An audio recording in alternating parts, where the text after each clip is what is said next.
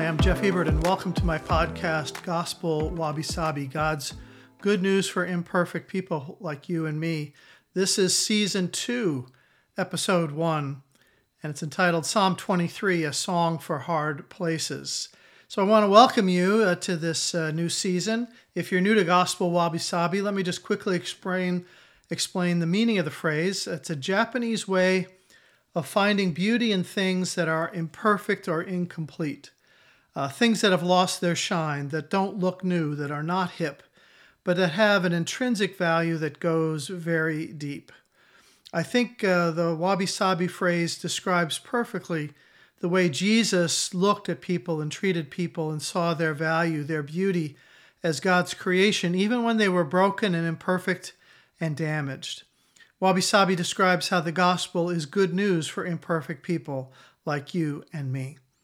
Now, if Season 1 was a marathon, which was 53 episodes going verse by verse through the Gospel of John, here in Season 2, it's going to be more of a sprint, leading up to my knee replacement surgery in December. So what we're going to do is a short take on various parts of the life of the ancient King David, mainly from the Psalms. And then I'm going to take a few weeks off in December to concentrate on my knee rehab, and I hope you'll be praying for me. And then in January, we're going to start a new series called Singing the Blues, based on the Old Testament book of Ecclesiastes. So, Psalm 23. And honestly, of all the messages and sermons I have ever done in over 43 years of ministry, I think this may be my personal favorite. So let's get ready for a song for hard places.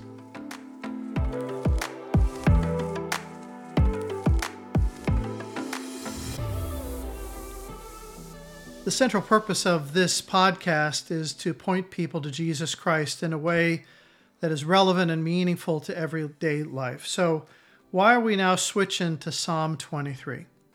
Well, because it's one of the most familiar passages in the entire Bible. Most people, even if they don't practice any faith, most people know at least portions of this great psalm. And for many people, it's their favorite of all the psalms, or maybe their favorite part of the entire Bible. It's thought of as a psalm of comfort that's been read 1 billion times in hospital rooms, at memorial services, funerals. But because it is so familiar, it's also in danger of being turned into something that is overly sentimental. Fluffy white lambs leaping through a green meadow, splashing in a cool mountain stream. A keen-eyed shepherd in a crisp white robe watching over the flock. It's the kind of Bible passage that gets embroidered on pillows. And that's the danger, because when something from the Bible becomes that familiar, it is so easy to sanitize, to neutralize, and then it loses its power to actually touch your heart or transform your life. Psalm 23 is actually a message for tough times, about how the Good Shepherd can make a difference in getting you through what you're going through. It wasn't written to end up as a flowery script on a Hallmark card. It's actually a very gritty poem about life in the face of anxiety and fear and stress in terribly difficult circumstances, even the threat of death. This hit home for me a few years back when I saw a movie called The Book of Eli. Denzel Washington stars as Eli, this lone wolf nomadic wanderer in a post-apocalyptic world where civilization has just been shredded. The landscape is a gray-brown dust bowl of rusted metal and broken-down buildings. Anarchy rules, but Eli has a mission. Supposedly, he has in his possession the very last remaining Bible on the whole planet. All of the copies of the Bible have been destroyed. He's got the only Bible left, and a divine voice has instructed him to take it to a special place, a sanctuary, where people are rebuilding civilization. But it's a long trek to get there, and the bad guys want the book, because they think the Bible will give them some kind of magical power to conquer their enemies. So they are hunting Eli to get his copy of the Bible. Now, along the way, Eli is joined by a young woman who is illiterate. She doesn't know how to read. She has never even seen a book, and she doesn't know anything at all about the Bible. She doesn't understand what makes the Bible so important that people are willing to fight and die to possess it. At one point, she asks Eli to explain it to her, to read her something from the book. So what does he choose? What passage would best summarize for her the entire message of this mysterious, powerful, sought-after book? What passage would you pick if you were in his situation? One passage to explain something, to explain to someone the meaning and the value and the power of God's word. So Eli stands and he begins to recite Psalm 23. The Lord is my shepherd, I shall not want. He makes me lie down in green pastures. He leads me beside quiet waters. He restores my soul. He guides me in paths of righteousness for his name's sake. And even though I walk through the valley of the shadow of death, I will fear no evil, for you are with me. Your rod and your staff, they comfort me. You prepare a table before me in the presence of my enemies. You anoint my head with oil, and my cup overflows. Surely goodness and mercy will follow me all the days of my life, and I will dwell in the house of the Lord forever. I was amazed by that scene. Reading the Bible respectfully, powerfully, correctly in a Hollywood movie, almost unheard of, right? Now, I'm not recommending the movie because it is pretty violent, but I was amazed by how this scene actually puts Psalm 23 closer to its original context, its original feel, the dry, dusty, semi-arid world of the ancient Middle East, where your lips are always parched and you sleep with one eye open.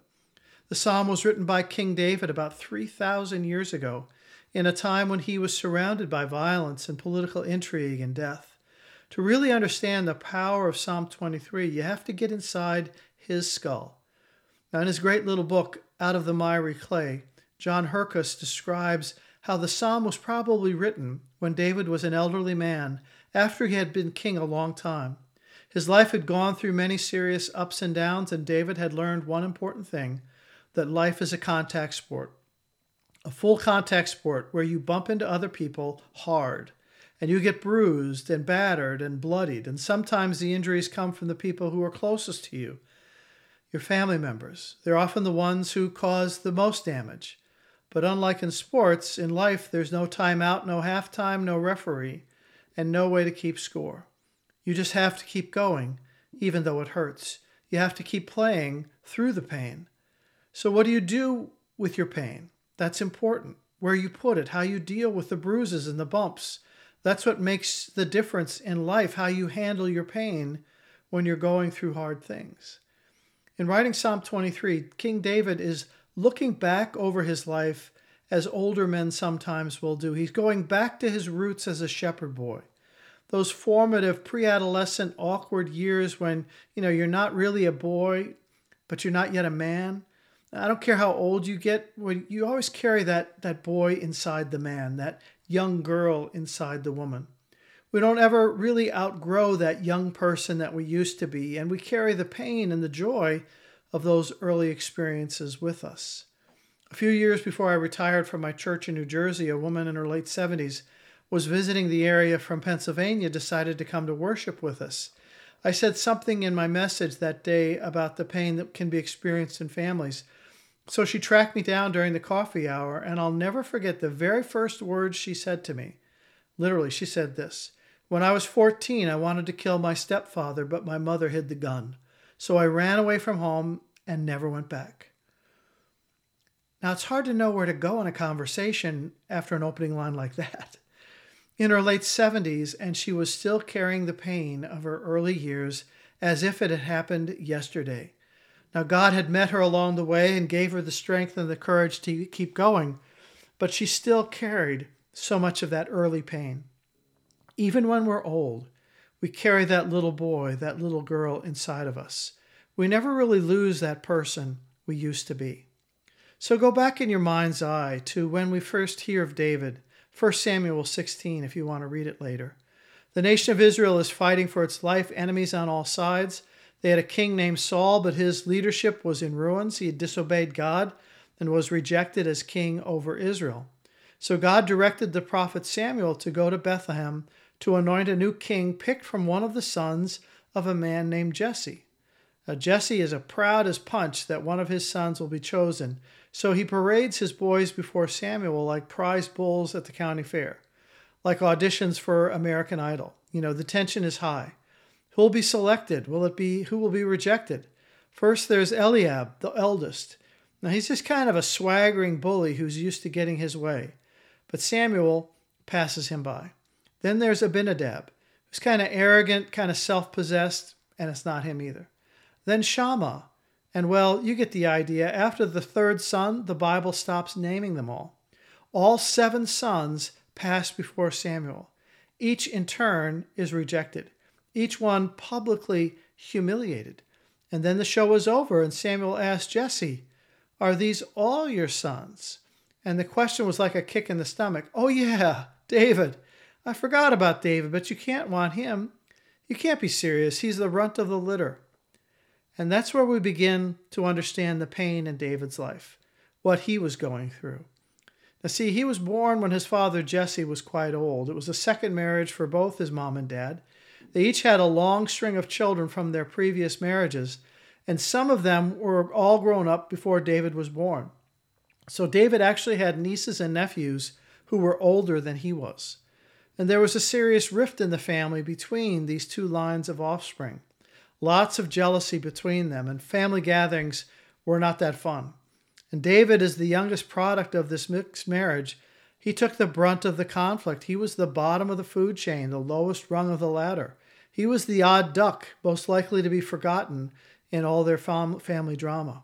Always the baby, always the nuisance, the one the others resented. He was, in fact, expendable. The family didn't need him. The older brothers didn't want him. So you can imagine the bullying, the ridicule, the beatdowns he suffered at their hands. And he's not protected by his mother. She's actually never even mentioned in the biblical text. His mother is completely absent from the story. So what does that tell you?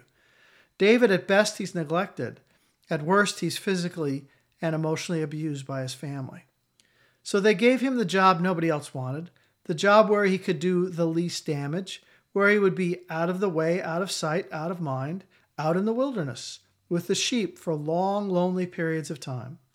Now, David was just an ordinary kid. To the naked eye, there was nothing outstanding about him. He wasn't qualified for anything, so he wasn't even invited to the Bethlehem party.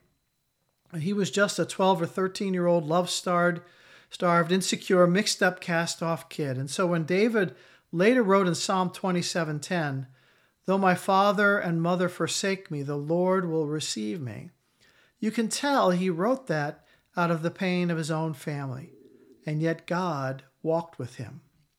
As if that wasn't enough, it turns out David is actually a genius, brilliant. We discover over his lifetime that David has the musical talent of a Beethoven, the literary and poetic skill of a Shakespeare, the hand-to-eye coordination of a Tom Brady, the political wisdom of a Winston Churchill, and the military genius of a General Patton. He could literally do it all.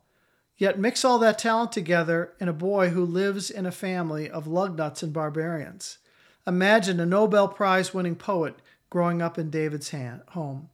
No one saw his potential. No one encouraged him. No one cultivated him. No one mentored him.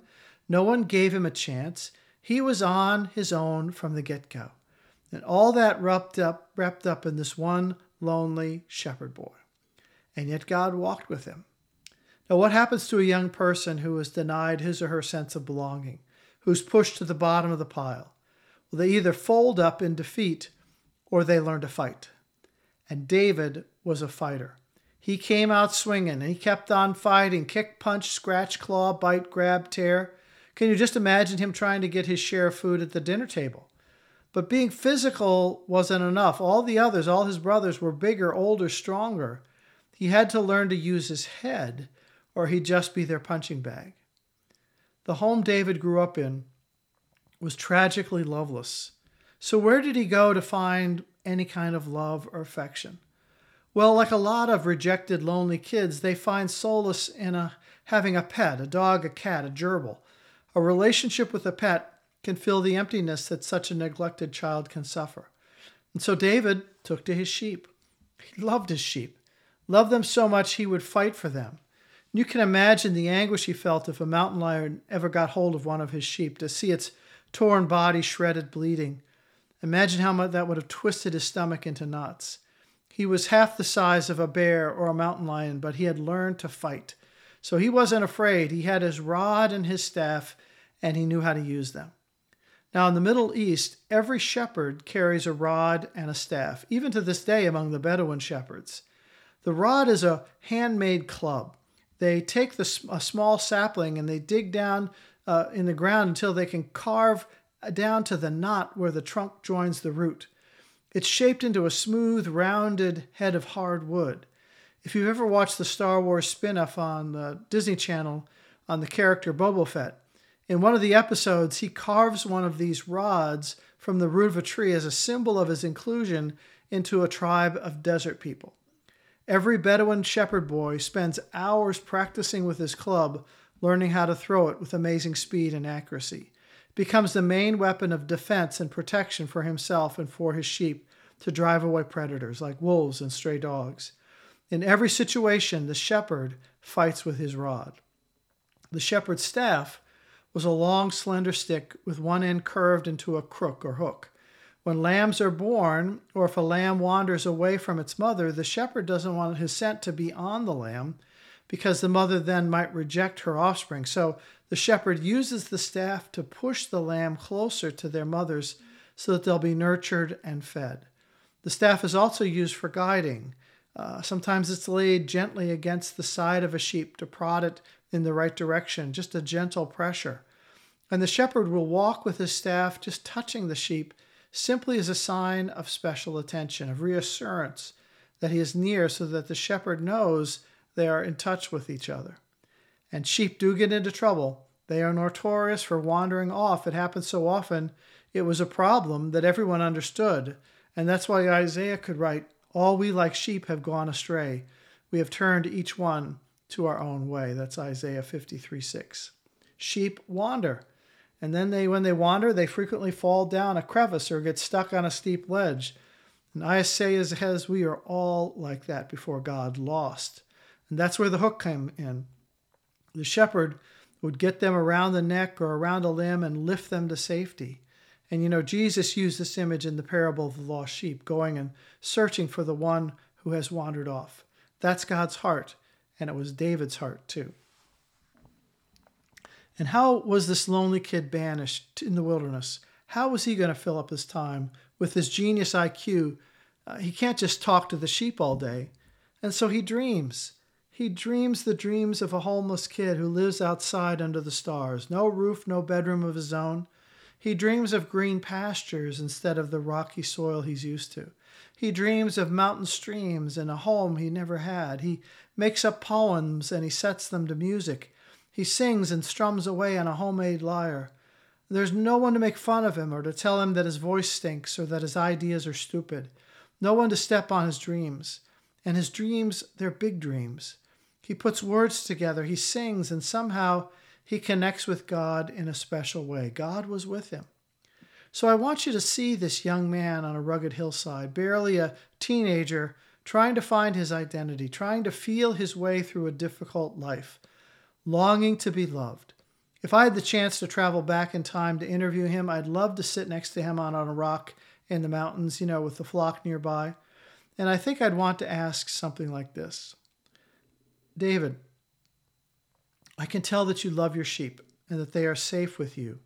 You care for them. But what about you? Who looks after you? You can see his young face tighten. Maybe the beginnings of a tear in the corner of his eye that he quickly wipes away. And then he stands and sort of says boldly to the world, they think they can beat me down. They think I'm just a problem. They think I won't ever amount to anything. But you know what? Yahweh, the Lord, he's my shepherd.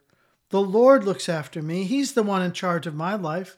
He's leading me, and he'll guide me to greener pastures. Just you wait and see.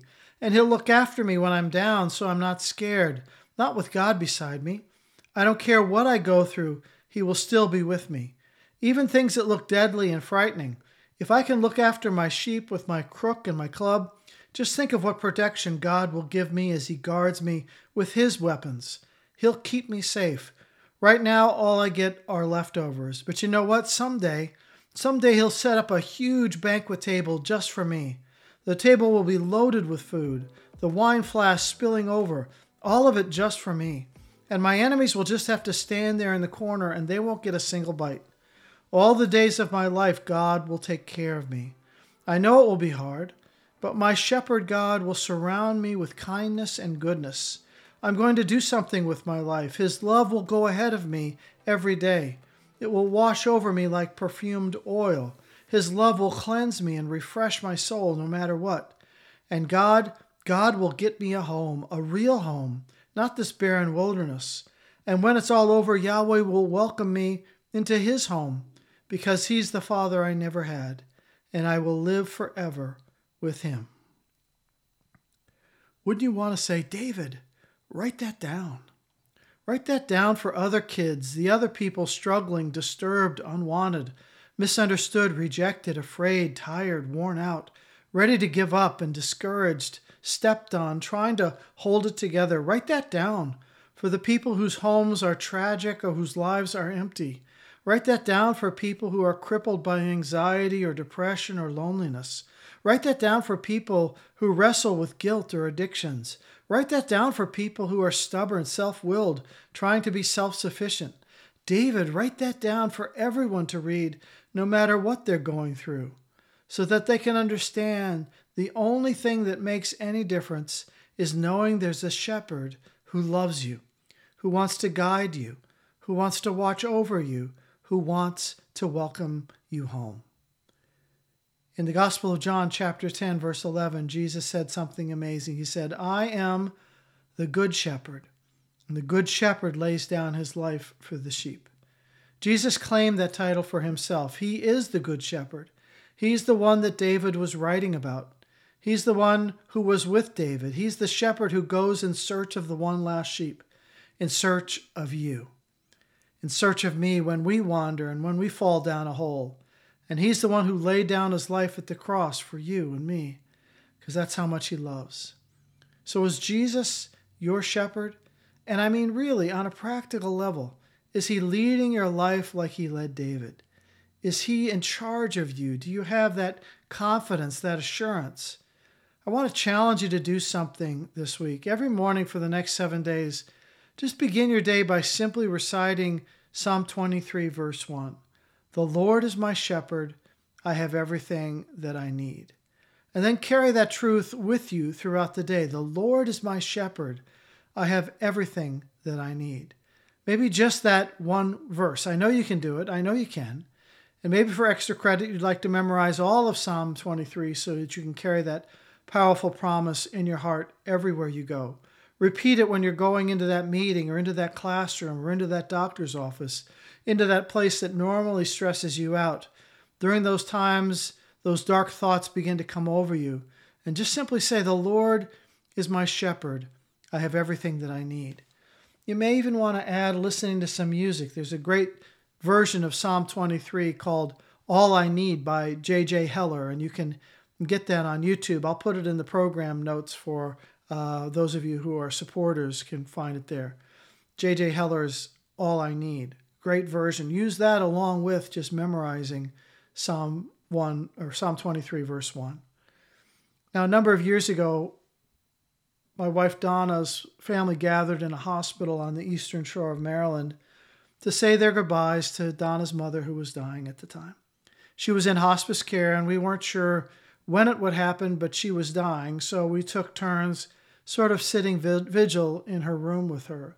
My son John and I were alone in the room with her, and she was receiving a lot of morphine, so she wasn't conscious. But, you know, people in that state can often still hear what's going on. So for what turned out to be my final words with her, I kind of pulled my chair over, I leaned in close and told her that I loved her, and then I whispered in her ear Psalm 23.